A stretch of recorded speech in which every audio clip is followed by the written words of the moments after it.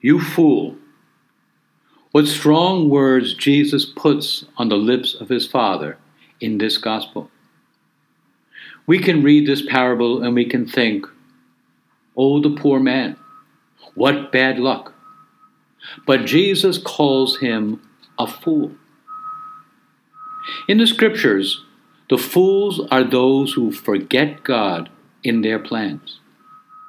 They are people like the man in the parable. He does nothing wrong, but he only thinks about himself. God is love. God is always loving.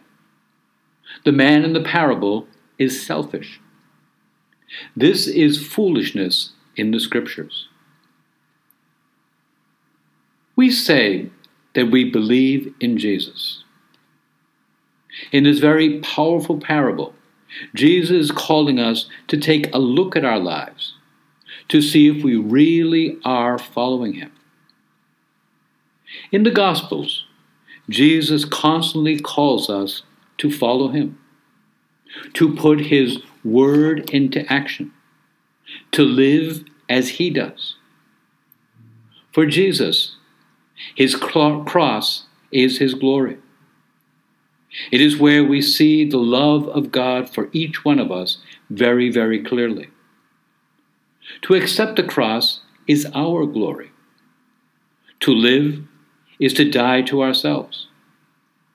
To live really means to sacrifice, to give, to forgive, and maybe even to hand over our lives. To be great is to serve faithfully. Happiness is to be poor, humble, compassionate, patient, and even persecuted for the sake of the gospel. All of this is revolutionary. All of this is what is the opposite to what many think happiness or glory or life is. To follow Jesus is to follow him every day, living the gospel. As St. Paul tells us, we're not seeking treasures here on earth. We are seeking the gifts of heaven.